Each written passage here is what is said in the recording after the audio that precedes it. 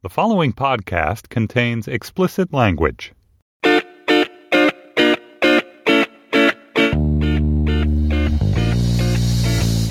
Hello and welcome to the Slate Political Gabfest for January 23rd, 2015, the Is It Rude to Fall Asleep During the State of the Union edition. I'm David Plotz of Atlas Obscura. I'm alone in Washington, D.C. Emily Bazelon of the New York Times Magazine is in New York, appropriately. Hello, Emily. Yes, I am. Hello. And John Dickerson, usually my trusty companion here in the D.C. studio, has made his first foray out into the world of presidential electoral politics. John, what part of Iowa are you in at this moment? Well, I'm actually just in Des Moines, which is, That's not God love exciting. Des Moines. There's nothing wrong with Des Moines, but I'm not in Muscatine or Decorah or Davenport or something interesting like that. What's your favorite place in Iowa to say? Muscatine is pretty good. Muscatine's not bad. I once was at I liked the three of those towns or cities together. That was a good little run there. I was once at an event with Lamar Alexander in 1996 where Miss Muscatine was the talent at the event. And I think she was wearing a tiara. Isn't Muscatine a kind of grape? It's a kind of. I'm serious. Isn't it a kind of grape? I don't know. I don't know. I like it with you mean like a Shiraz, Muscatine, and Mourvedre blend? I thought there are these early there's these American grapes, and Concord grape is the kind of most palatable one, although it's pretty sour. But I think a Muscatine is a big grape. Am I wrong about that? No, you could be right. I mean, you sound like what you're saying is right. Maybe they come from Muscatine, Iowa. All right. Anyway, we have no idea. On today's show, Tark, check on that. Check it. On today's show, Obama's State of the Union. He raises the middle finger to the Republicans in Congress. How will they reply? Then we're going to talk about the Supreme Court taking another marriage equality case, maybe the final one, maybe the big one, the big kahuna. And we will talk about the Selma, MLK, LBJ controversy. Does the movie Selma misrepresent history? And does it do unfair damage to Lyndon Johnson's reputation as a civil rights advocate? Plus, we'll have cocktail chatter, and in Slate Plus, we're going to talk sports, kind of. We're going to talk in the wake of the Patriots deflation scandal. We're going to talk about when is it okay to cheat in sports and in politics. Is it okay to cheat? Are dirty tricks okay? I'm going to make the case maybe that they are. Before we get started, a quick announcement for people who listened to my podcast earlier this year of Working, which was a podcast where I interviewed people about what they did all day. I am very pleased to announce that we're going to do a season 2 of Working. Yay! Yeah, it was a really fun project. You know, there was great interviews. The Stephen Colbert one, I guess, was probably the highlight, but there were lots of other great interviews in there. But I'm not doing it, so we're going to have another host, and the new host is going to be a great host, Adam Davidson, the creator of Planet Money and the New York Times Magazine columnist, and one of the great radio people of our time, and a fantastic interviewer who also is incredibly curious. He's just a person who is curious about everything. And so Adam's going to take over the podcast, and it's going to start in March. So look for season 2 of Working with Adam Davidson coming in March. The Muscatine is a grape. Nice. All right. Confirms. Nice. It's a grape. David starts off on a good note. Is it from Muscatine, Iowa? Oh, it's Muscadine. Oh, no, I am wrong. The Muscadine grape, which maybe is not the Muscatine. On Tuesday night, one of the last grand spectacles of Washington, the State of the Union, President Obama, delivering his 6th and next to last version of the speech, made the case that the country is fully recovered from the recession, that the economy is thriving, and he challenged Republicans in Congress to take up his proposals for free community college, for expanded child care, for tax hikes on the wealthy, particularly on capital gains, for expanded relations with Cuba, for an authorization of the use of force against ISIL. And he also warned them that he would fight back with vetoes against further Iran sanctions or restrictions on abortion and various other things. It was a pretty noisy room. There was heckling. There was tweeting. There was falling asleep from Ruth Bader Ginsburg, which we'll talk about in a minute. So, John, all his proposals, these are very ambitious, usually in general, fairly liberal proposals around community college, around R&D, around tax hikes for the wealthy, expanded child care. These have literally no chance of going anywhere in the Republican Congress. What was the point of doing it? Why did he do that? Well, I think the point was a fewfold. There's going to be a big conversation over the next 2 years, but particularly over the next year, who are you for? As we distribute government programs, like, whose side are you on? And the president wanted to make his opening gambit in that. And so by proposing these items, he wasn't, as you quite rightly point out, they're never going to get anywhere. But what he was doing is trying to send like a value signal. And the value signal was not only I'm interested in the middle class and I care about the middle class, but in the specific things he chose, if you look at them, those are things that they were picked and hoped they would have this effect, which was to say to a middle class family, I know what you're going through. I know you need some extra help paying for childcare. I know that both of you, or both the husband and the wife, are working, and so I'm going to give you a break for two earner families. I know you might need a little more education to get that job you want, and so we'll give you free community college. These are like value statements that I understand the kind of life you lead, and you will see your life reflected in these programs if you don't already see your life reflected in the improved economic conditions that I'm declaring are now constant.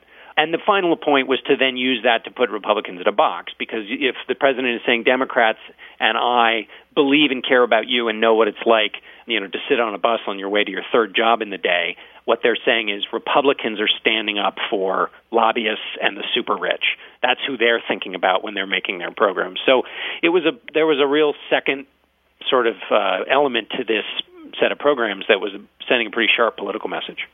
Emily, it was a very gloating kind of the hell with you State of the Union, which made no acknowledgement that the Republicans have a majority of the Senate and an overwhelming majority in the House for the first time in quite a while, and that the elections of 2014 went totally against the president. Do you think it was appropriate? I hate that word. Take that back. Withdrawn. Yeah, that's our hated word. Why do you think the president didn't mention that fact? I think the president was trying to shape a debate that's based on falling unemployment and the deficit coming down and taking credit for the economic recovery, looking forward in a way that now Democrats are prepared to spend some money. Not that much money. These are like pretty cheap programs. There's a frugality to Obama's thinking generally, I think, but they're not in a crouch of defensiveness dealing with a crisis. They're trying to imagine what the world they would want to have would look like next. And these programs are addressing inequality in a really head-on way, and also the problem of the wage slowdown, which is like the big issue for middle class and working class and lower income people, is that their wages just haven't kept pace. And in terms of redistribution, I mean, again, we're not talking about many, many, many billions of dollars. But we are talking about taxing the super rich in a way that would benefit everyone else. That's what the trade-off in the tax reform package is. So, yeah, I think everything John said is true. That's the debate that's much better ground for the Democrats than, we just lost the last election, you guys won, let's try to make concessions. I don't think Obama's interested in that. Okay, so I guess neither of you think, and I think I agree with you, but I just want to get this on the record for posterity, that the president has any obligation to acknowledge political reality and and congratulate the Republicans for great win, guys, in this situation. Well, he obviously doesn't have a constitutional, and he doesn't have as you pointed out, it's not like a question of appropriateness or not.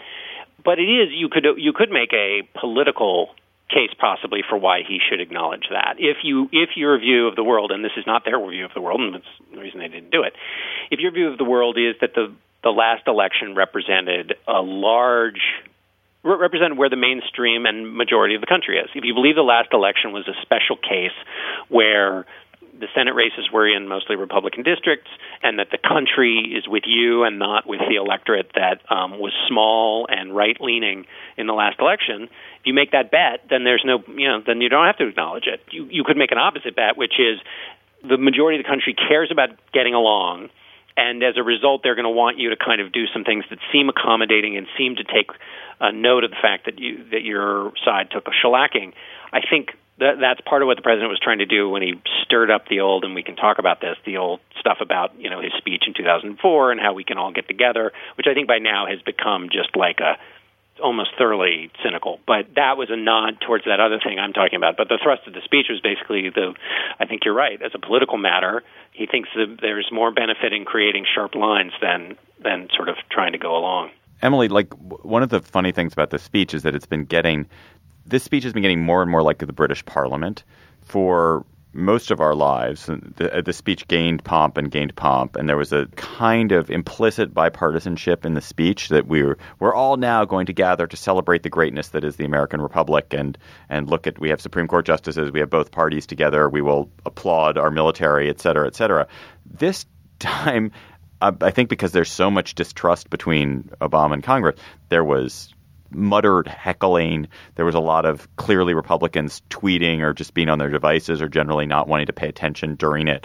It was very much more like a British legislative session than an American one. Is that a good thing, or is that bad that we're being so disrespectful? You know, I'm not a big institutionalist, so I feel like, okay, a little heckling and disrespect, whatever. I was glad that we didn't have a kind of big disrespectful moment like when Sam Alito mouthed "you lie" at the president, or that congressman, I forget who it was, shouted in the middle. And those things seem to me like Sam Alito mouth "you lie"? Yeah, well, when Obama brought up Citizens United and blamed. He said he mouthed "that's not right." Joe Wilson was Joe Wilson. I was like, are they always saying liar? Gosh. Sorry. Okay, I am sorry, Justice Alito. I apologize. Justice I think he Alito said that's said, not true. I can't remember, something like that. Yeah, he said something that was not quite as, but he clearly expressed disagreement in this visible, and he kind of shook his head and made a face sort of thing. Anyway, I don't know, maybe that's fine that he did that. He was expressing his feelings. I am someone who, you can read what I think all the time, and I'm not very respectful in public settings, so who am I to criticize people for it? I guess on some grand level, why was it so bad to have Joe Wilson stand up and say "you lie"? That just seemed over the top. Maybe it was fine. I think it's all fine. I like, big, open, "you lie." Brawling. I don't know, especially in the State of the Union where it's so, we should talk about the form this speech took too, because it was different, but, it's such a fake event. It's a little serendipity that sneaks in is almost all that rescues it from being useless. Right. I thought the president, when he said, "I don't have any more elections left," and Republicans applauded and he responded, I thought that was an incredibly revealing thing. Right. That was like the most interesting moment, and it was ad lib and off the cuff, right? And it was only because they were heckling him that he kind of heckled back. Right. It was so funny because it was at the moment in the speech when he was referring to the fact that, we should stop the petty behavior and the cable talk show smallness and the kind of tit for tat that has ruined our politics. And then he can't resist taking the bait. Right, he provided the soundbite for the next day's TV. Right, and instead of him stopping and saying, "You know what, that's what I'm talking about. This whole riff in my speech that I just went through, that's what I'm talking about. You're applauding that I won," and using it as the moment to make his case. He couldn't resist, and he had to remind them that he had won twice, thereby engaging in precisely the kind of back and forth, irresistible, I'm sure, but and yet juvenile. Yes, and yet juvenile, and nevertheless, behaving exactly as he was just telling them not to. It was a great moment. I guess. So should Obama have made this speech 2 years ago, even though the economy hadn't recovered? For the left, I think there's something frustrating about it being only now that the president has really entirely given up on his bipartisan promises and is drawing these sharp lines. So part of me thinks, God, why didn't you propose this before the election? Don't you remember when they brought out Bill Clinton during the Democratic Convention of 2012 to make the case for the Obama years that Obama himself didn't seem capable of making? That it clearly is something that other people do better than he does. And I think he did it well now that he's done it. Yeah, he did it well, but it was, better circumstances now also. Right. I feel like he needed that wind at his back of the economy's pickup. What do you think, John? I think you're exactly right. He has talked about the middle class and trying to improve the condition for the middle class since he was a senator running for president in 2008. And he's put forward sets of proposals that are supposedly going to do this, the American Jobs Act or whatever it was called in 2011 that nobody paid any attention to. And I think it was difficult for him to sell those proposals for two reasons. One, with the economy bad, it was easy for people to buy the argument that Republicans put forward, which was, his policies haven't fixed the economy, so why do you want more of his policies? Now, if people buy, as they appear increasingly to, the idea that the economy is getting better, then suddenly the president can do what he did in that speech, which is say the verdict is in. It's extraordinary if you think just for a moment about the political disconnect. The Republicans in that seat, controlling both House and Senate for the first time in the president's tenure are there because they think the country repudiated the president's policies. Like, that's why they think they're in those seats. And then the president comes out and says, no, those policies were totally vindicated. I mean, that's a pretty wide disconnect in terms of the way people see things. But the polls show, at least for the moment, and I'll just cite two. One is CBS last week. 53% think the economy is good. That's the highest that number's been since 2007. It's a 14-point increase since October of last year. And the Gallup poll shows that people feel as good about their personal income as they have since 2007. That was the beginning, of course, of the Great Recession. What's important is that it's one thing to say the economic numbers are getting bigger, GDP is high, deficit's low relative to GDP, 58 months of job growth, but people didn't believe it. And now there is some indication that actually the permafrost may be thawing. Two final questions. First, the Republican Congress responded immediately to President Obama's speech, particularly to the Iran part of it, by issuing an invitation to Bibi Netanyahu, the Prime Minister of Israel, to come and address Congress, which was a kind of unprecedented invitation. I think it's never the case. Maybe I may be slightly overstating it, but I think it's never the case that Congress extends invitations to foreign heads of states. That's usually the president's prerogative, and then the head of state may address Congress. But really, it is the president sort of is the face of our foreign policy. And here we have this weird double tracking of foreign policy mediated through Israel, and you have Netanyahu, who has made it very clear that he doesn't like Obama and wants to deal with the Republicans. Did he say he'd come, by the way? Yeah. The whole thing seems I think so. He's coming. Like, again, this is a case where people are no longer they're not playing as nice. They're not abiding by traditional strictures, but maybe it's heightening the contradictions. It's causing more debate. I don't know. Do we think it's a good thing that Congress is being activist like this, that they're taking a role, or is it a bad thing because we have these two branches of government that are headed for terrible collisions? I think it's fine. Because I guess here's why I like it. Because the collision is going to be real and substantive. Like, John just wants them to have a fight out in the open with real words. It's like, I guess it's like this. It's like, both sides were taunting each other from across the street, but, like there was busy traffic and everybody kind of relied on the fact that the busy traffic was going to keep them from having to actually engage. And so now the traffic is totally gone. They've closed the street. They've laid out nice new fresh grass. And so there's no excuse. And so the taunts are fine because it means you're actually going to get, when it was just meaningless taunts with no actual chance of engagement, it was silly. But now, there's you're going to have to really actually engage. And so it feels like it's fine whatever you want to do in the service of that because that's going to be the most important thing. All right. Last question. Emily, Ruth Bader Ginsburg fell asleep during the speech. Oops. I love that. Do we know she totally fell asleep as opposed to was sitting there with her eyes closed? Nah. Was someone measuring her a REM? As a 44-year-old who also fell asleep during that speech, I have so much sympathy for her. But is it rude to go to the speech and fall asleep? Or is it okay because she's a Supreme Court justice? I mean, she's a 81 Supreme years Court old. Justice. It's rude, yeah. I think falling asleep in public is generally a bad idea. The times that I've done it at events, I've been disapproved of for sure. Have you ever fallen asleep, John, at a State of the Union? Actually, at an actual State of the Union? Yeah.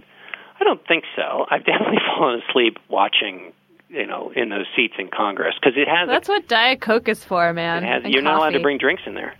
Are members allowed to? I don't think so. They're allowed to bring BlackBerries and iPhones, but you definitely those are not pick-me-ups necessarily. No, well, actually, no. Your melatonin, it gets blocked by the blue screen. That was some Dickersonian hoo-ha there. I know. Yeah. What does that mean? That was like does John that make you spends more all day tired or less? Your melatonin gets blocked. Please translate. No, because regular folks aren't allowed to bring in digital devices. So that's it's like you see the members using them, and it makes you very itchy. All right.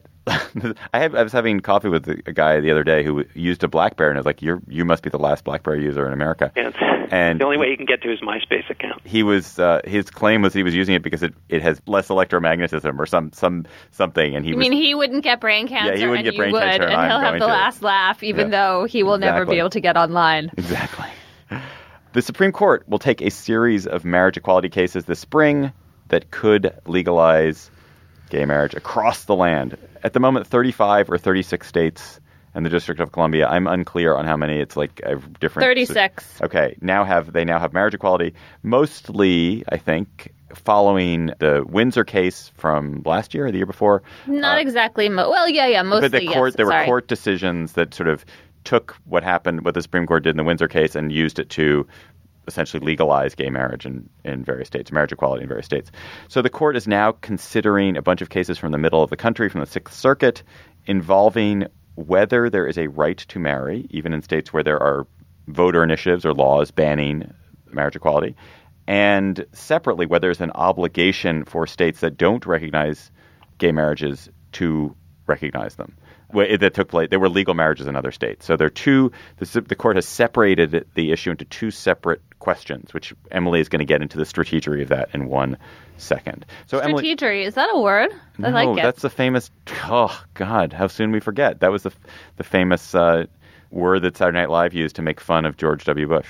Oh, when he was strategic. Sorry, SNL. And then it's the word that inside the Bush administration, in Karl Rove's political shop, that's what they call it. It's kind of a great word, actually. I think we sort of need that word. It is a great word. Strategery. So, Emily, first of all, why did this circuit not impose marriage equality in the way that all the other circuits and district courts have been imposing it in other parts of the country, which also had laws barring gay marriage? Yeah, the Sixth Circuit's an outlier on this one. It was a 2-to-1 split. The majority opinion is written by Jeffrey Sutton, who's one of the appellate judges who weighed in on Obamacare when we were arguing the last time, not the current Obamacare Supreme Court case, but the last one. And what Sutton said, he made the best possible case, I think.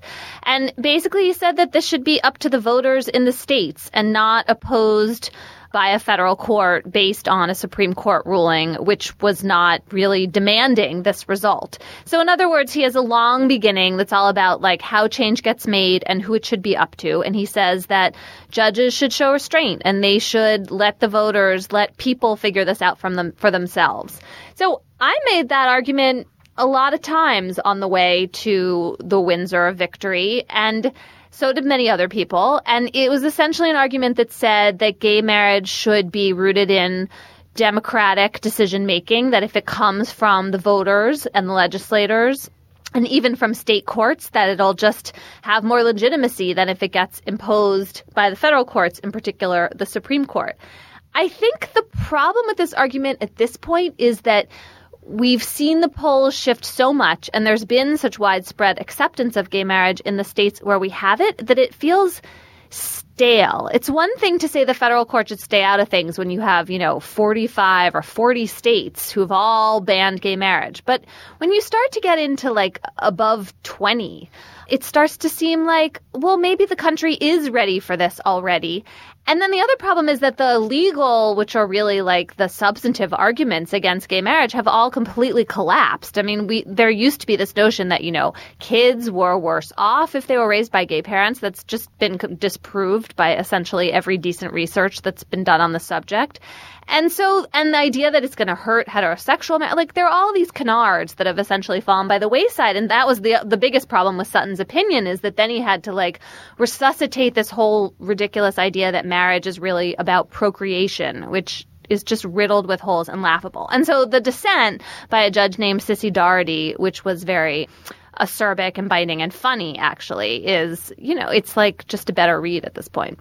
So did the marriage equality supporters who want this fight, did they want a case that was going to go to the Supreme Court, or were they happy to have this happen, to have the circuits essentially legalize gay marriage circuit by circuit and then get 50 states just without the Supreme Court ever hearing it again? Or do they want a Supreme Court case?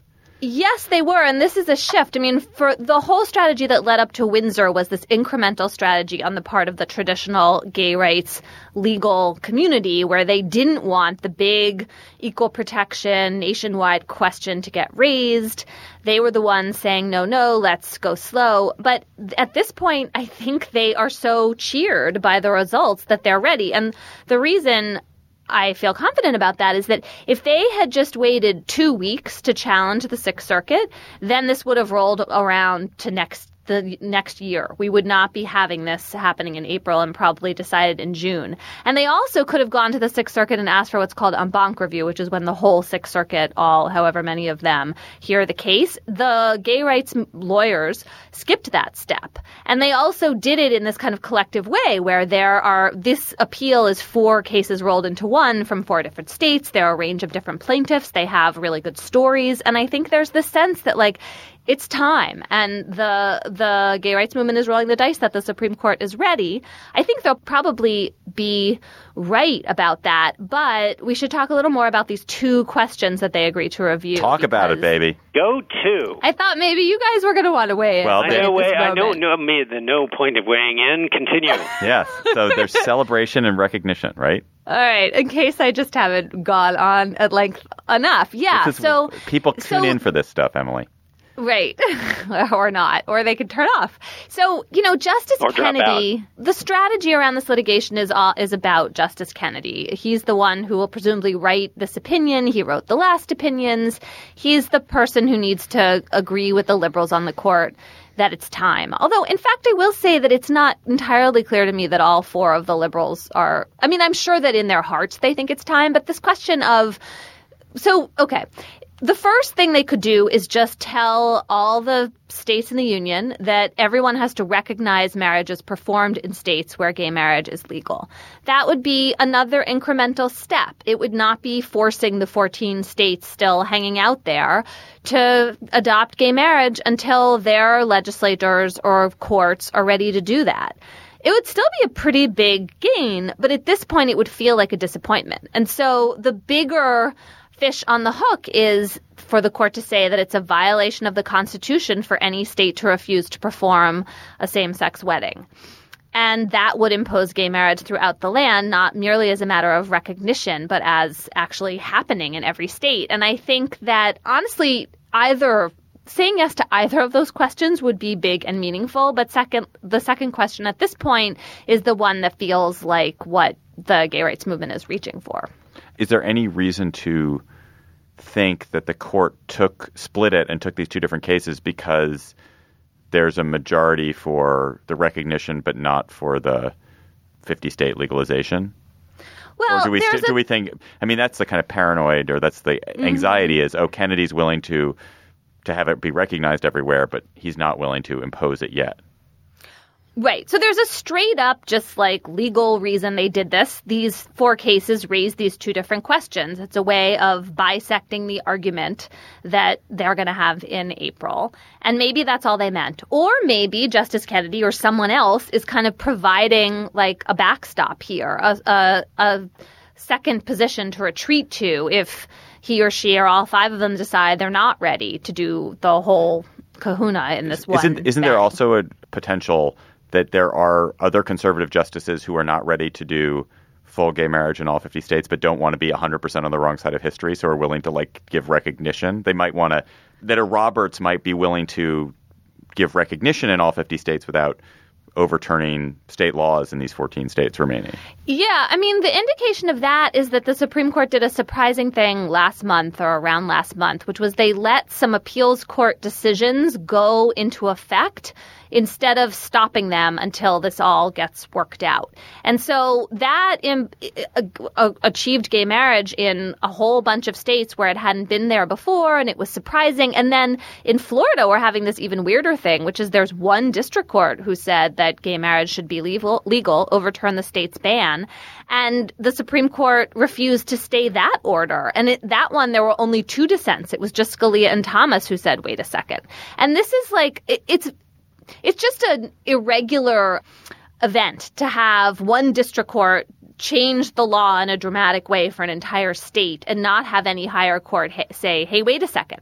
It suggests that everyone's just ready to do this. Is there any chance? Is there any chance that that Scalia and Alito and Thomas actually sign on and say gay marriage should be legal everywhere? Is there any chance that we get a 9-0, that everyone just you know what? history. We know where history's Then we're going. done. Let's get on the right side. I mean, I really hope that happens. That would be such a great outcome for the country.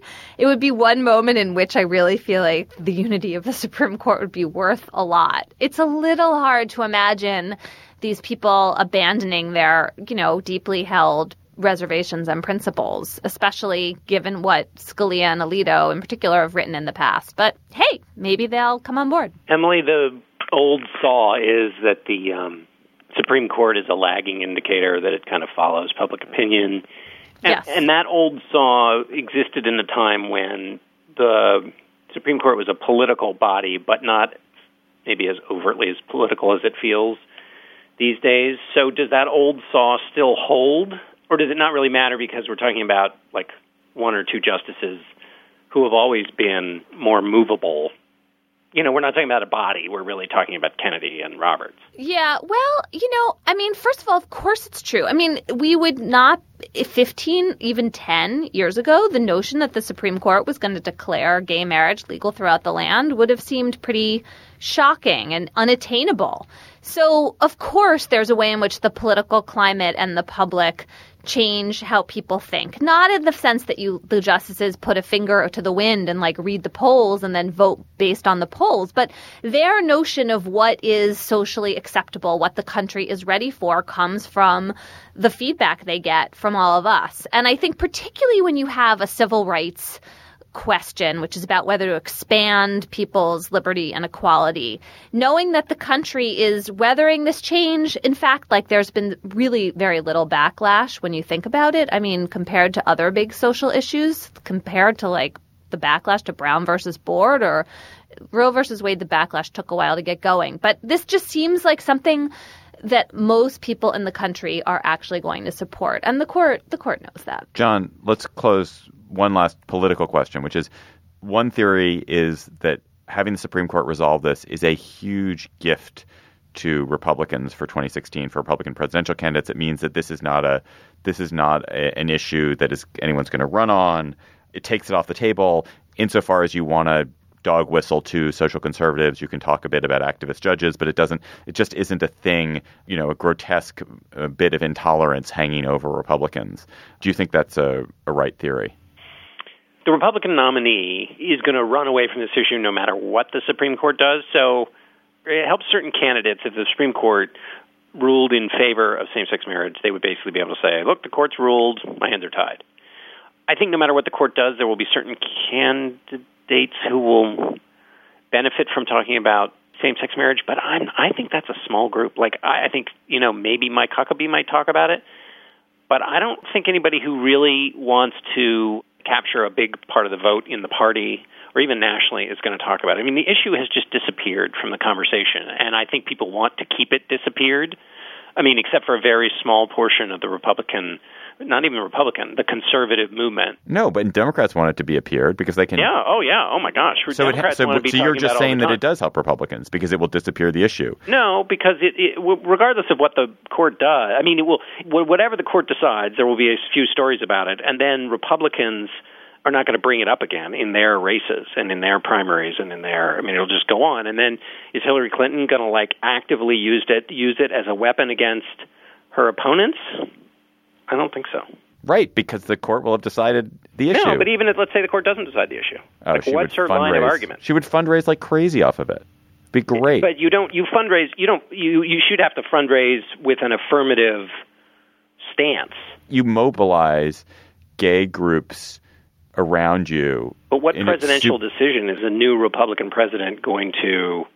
I mean, I guess he could do stuff with federal contracting and federal policy. Well, no, but he's not. The Republican president isn't going to. It's not that the Republican president is going to do something that big a deal. The issue is gone. I mean, it's clear where history is going. Right. It's more that to win an election, you need people who are activated and motivated and excited and angry. And having gay Americans excited and angry at conservatives would be a boon to any Democratic candidate. Whereas if the issue is settled, isn't it just the kind of thing that gets suburban moms, that sort of moderate voter that. Sorry, Emily, go ahead. I'm sorry. No, that's all. That was my little story. Emily was talking about suburban moms like herself. I think what you need. Look, this decision is going to come in June, right? I don't live in the suburbs. Thank you very much. It's going to happen in June. Not that there's anything wrong with such a thing. We're not listening to you, John. Sorry, John. We're having a little spat over here. Sorry. What wise words were you trying to say? Well, no, I think the decision comes in June. Let's say it goes against same-sex marriage. I think you're right. You could get some fundraising boost at that time. But then you have to keep it in the news and the conversation. I mean, you have to keep bringing it back up. I think Hillary Clinton is going to get all the money she needs out of the Democratic donors who care about marriage equality. Either way, I mean, yes, incrementally, there's some extra amount maybe that she would get, but I don't think something happens in June unless there's a new way to kind of keep it boiling ends up being a huge issue. I think the Republicans are trying too hard to keep this out of the way. I think the fundraising would go to Clinton anyway. I think you could make, and Emily would know this better than I do, I mean, the argument about who gets to appoint the next Supreme Court justices is a way that you would keep this issue alive regardless of what the outcome is. In other words, the next president is going to, if it's a Republican, it could really keep the court in an even more conservative direction. And there would be a way if, I don't know, you could either undo the results of this ruling or lock it in, depending on which way it goes, if there's another conservative justice. So that's a way I guess it could continue. Let's move on to our next topic. Selma was nominated for Best Picture. It is a movie, of course, about the campaign led by Martin Luther King Jr. and others to win voting rights for African Americans in the South. The 1965 campaign of marching and protest in Alabama, it was centered on the city of Selma, a majority black city with 10,000 white voters and only 335 black ones.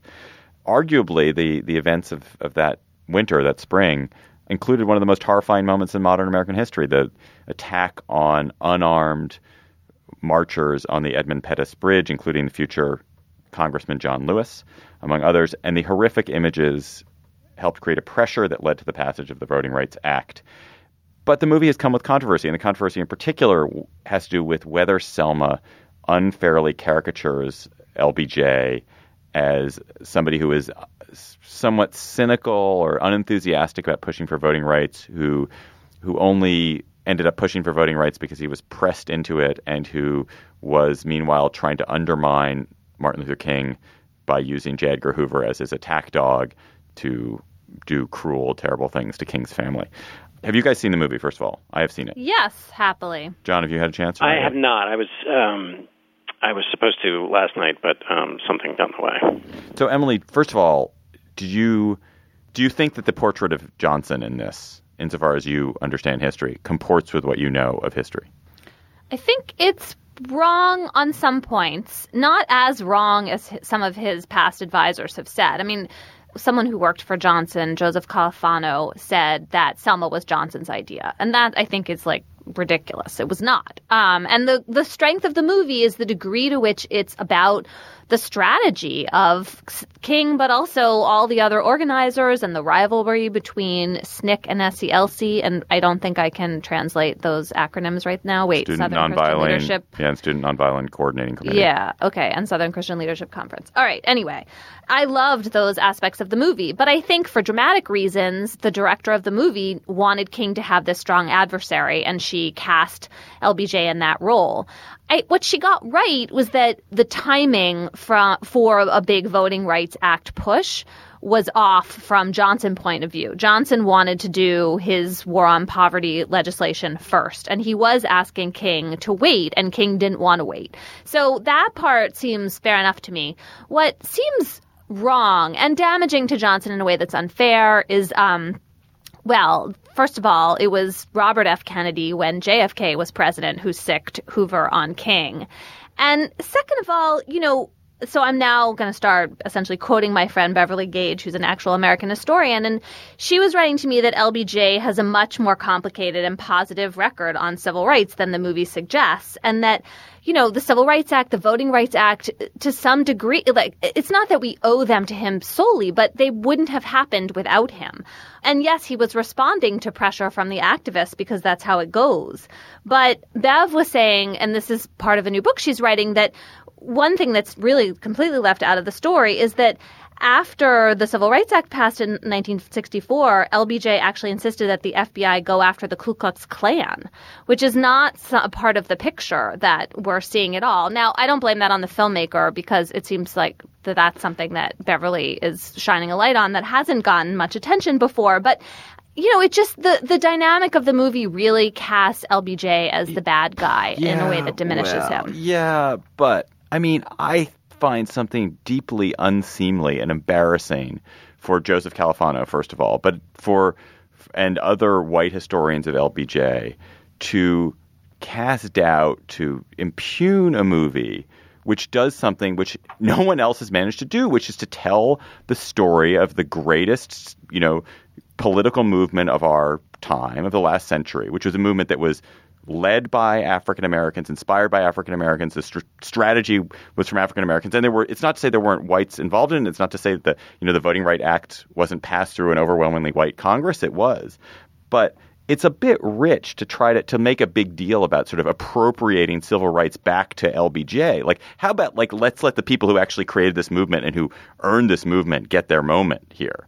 Well, can't you? Yeah, that's certainly the main story, and the main feeling that the movie leaves you with too, which is like to me it was deeply moving. Sorry, John. Can't you hold both views? Can't you say that, of course, the protesters who went and walked across the bridge knowing that they'd be clubbed and all of the work that was done in the streets is the reason that this happened, but then also Johnson had a role to play. What seemed hard to find answers, and I haven't seen it, but in all of the analysis I read, what I would have liked to have read was what the artistic choice.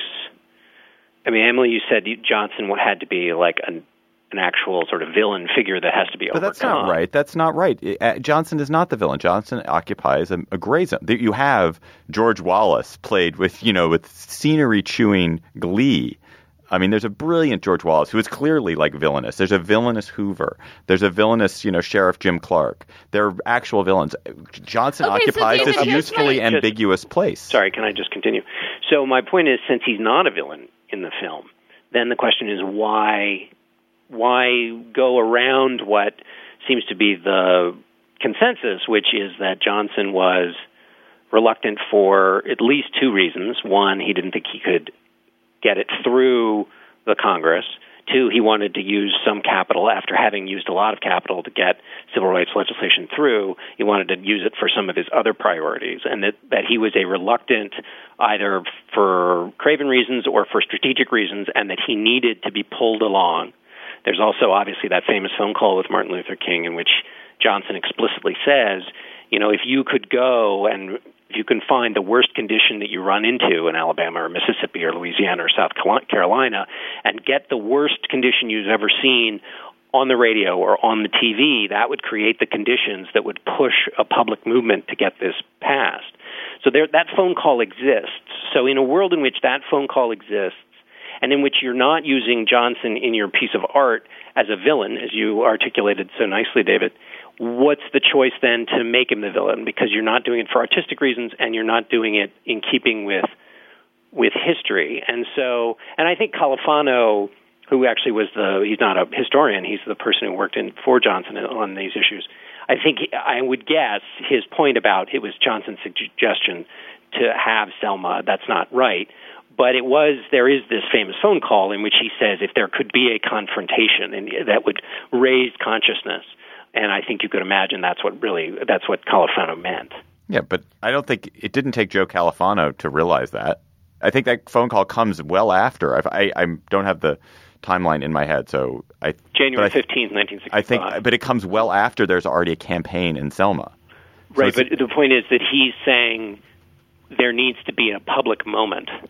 Yeah. But they were working on But that's what they were working on. I mean, this is a man who'd led the Montgomery bus boycott, right, for God's sake. I understand that. But if you're in the position of trying to defend Johnson from the idea that he was actively pushing against this, and you're trying to say, no, it was his idea that there should be a public confrontation. Forget Califano. What is actually true is that Johnson did have this phone call. That's not in any way, as in my understanding, and you can correct me if this is wrong, that phone call, that sentiment is not anywhere displayed in the film, leaving aside anything else. That is true. I differ with the notion that changing all of that wouldn't have artistic impact. Because I think Ava DuVernay, the director, you can see why she also wants Johnson as a kind of adversary for King, as a foil. I mean, first of all, he's the president. It creates a lot of dramatic tension in the movie that he's not just going along. And also the scenes with Hoover, which to me are, I mean, I like the tension of the, pulling Johnson when he's not ready. That seems totally legitimate to me. The Hoover stuff, I think she probably could have edited out, but, it does create this very sinister feeling. And there's a really intense scene between Martin Luther King and Coretta Scott King, his wife, about his affairs. And in fact, the timing of that scene is off. Those letters were being sent earlier, but it does add dramatically to the movie to see that unfold. Also, I think historicity is like a pretty uninteresting question when it comes to fictional movies. But this is the thing. Is this a fictional movie or is it a nonfiction movie?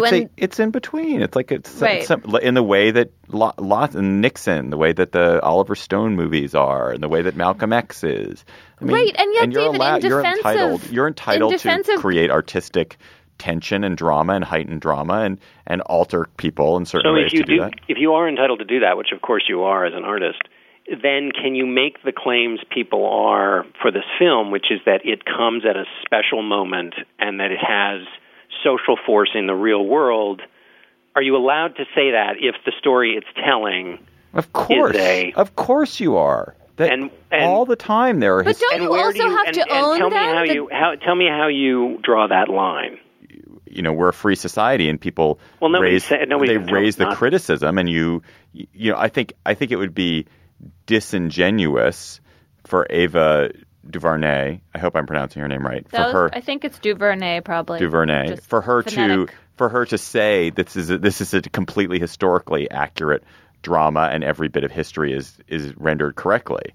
But I think you're allowed to present a version of history in a fictional work that has variations in it. My God, we allow versions of history. We allow actual truthful history to have all kinds of lies and falsehoods in it. I mean, stories that we put in textbooks for our children about American history are full of lies. So that's a problem too. I think it's like the first work that's created by an African-American director about this moment in African-American life and like a moment in American history, for everyone to be so upset that the white president in this is getting a slightly raw deal is just annoying to me. Well, I don't think that's fine. You can be annoyed. But the question is whether the film, which can do all of those things, whether all of those things would be ruined by an accurate portrayal of Johnson, who can easily be portrayed as a reluctant guy that Martin Luther King has to beat into doing the right thing, which is the truth of things. I guess the point is, how is the great good that this film does, which is tell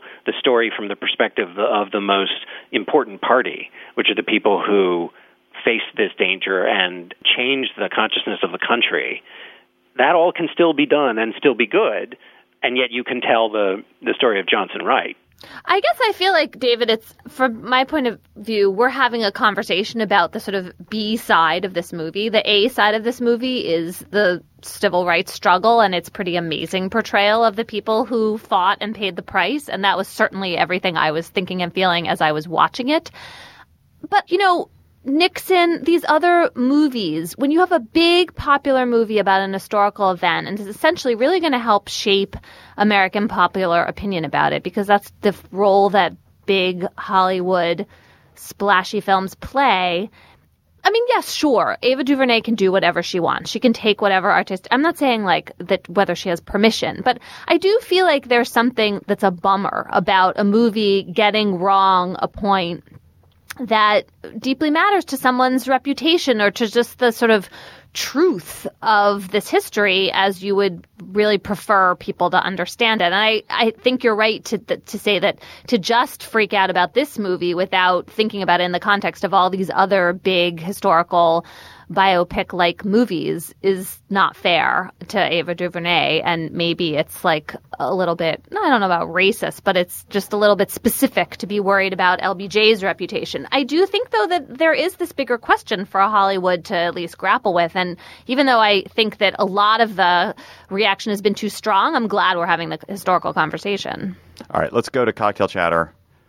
when you are lounging in some bar in Des Moines tonight, John Dickerson, what sad story you're going to be telling? John warned us that he had a sad chatter. So tell us the sad chatter. I mean, in a sense, it's good that it's a cocktail chatter because the person that it's about certainly enjoyed his share of good cocktails.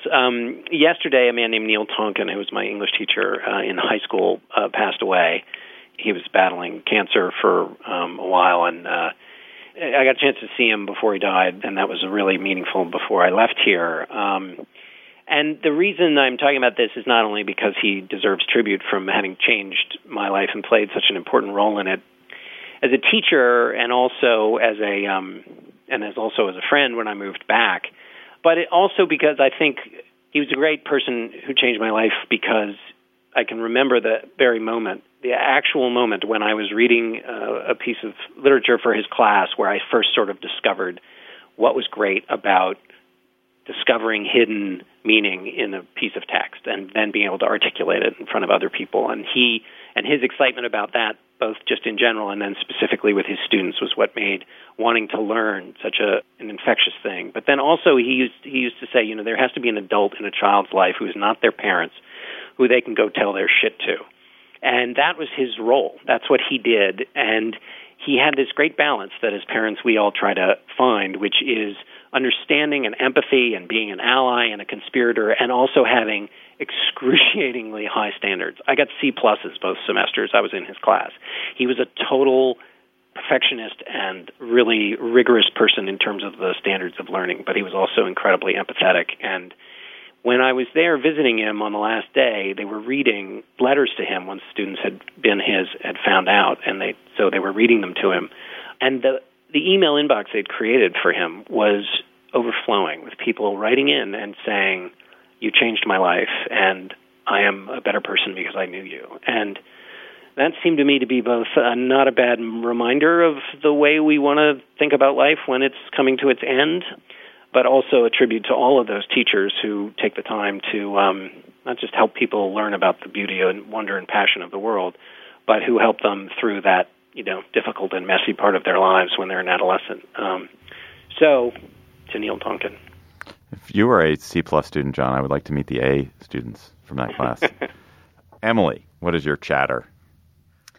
I have a nice tennis sportsmanship story. A qualifier in the Australian Open, a guy named Tim Smyczek, who was ranked 112th, was having this 5-set battle with Rafael Nadal this week. And Nadal wasn't feeling well, but, Smyczek was really, holding his own. They were at 5-6 in the 5th set.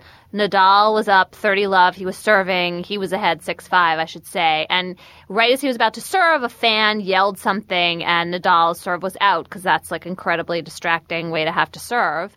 And normally he would just have had a second serve, but Smyczek got the referee's attention and put up 2 fingers for 2 serves, and Nadal got to have his first serve back and won the point, went up 40-love, and then actually Smyczek came back. It was deuce, but then Nadal won that game.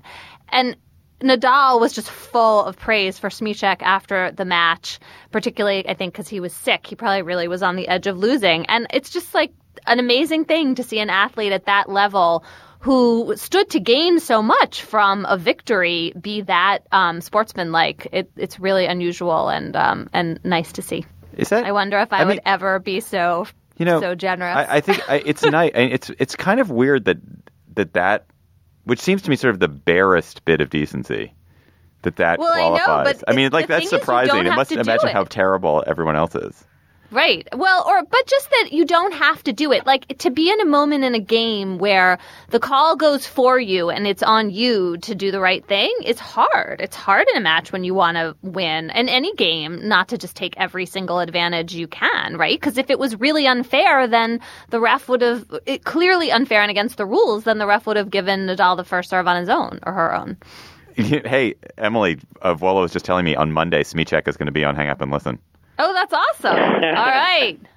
I'm definitely listening to that episode. That's great. That is awesome. Good move, Josh Levine and the Hang Up guys. My quick chatter.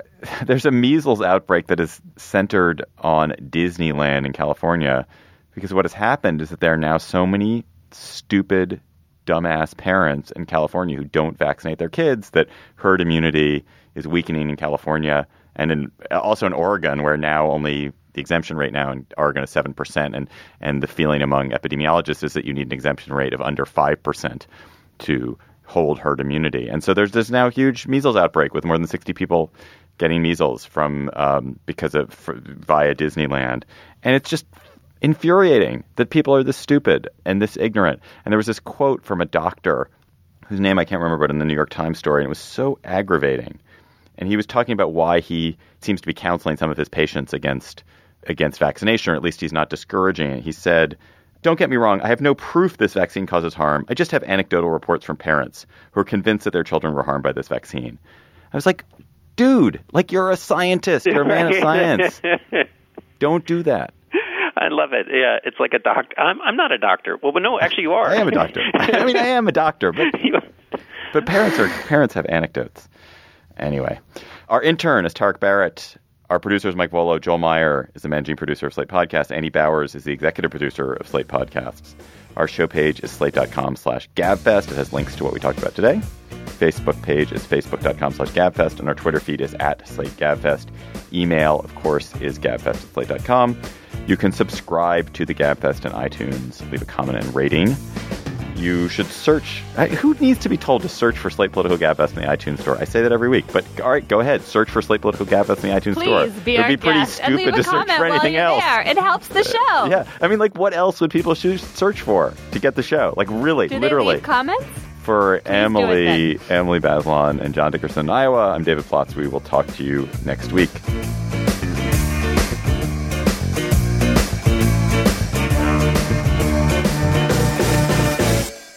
Hi, I'm Mike Pesca, the probing and inquisitive host of The Gist, a daily news show from Slate. Recently, we asked Maria Konnikova if ASMR is bullshit. That term, by the way, didn't exist until a few years ago. We compared LBJ to Obama with historian Julian Zalazar. Lyndon Johnson, even today, would be quite frustrated and have trouble with this Congress. I learned how baby cows are made. You have to be really quick, and you have to know what you're doing without getting stepped on. So we invite you to find all these episodes at slate.com/thegist.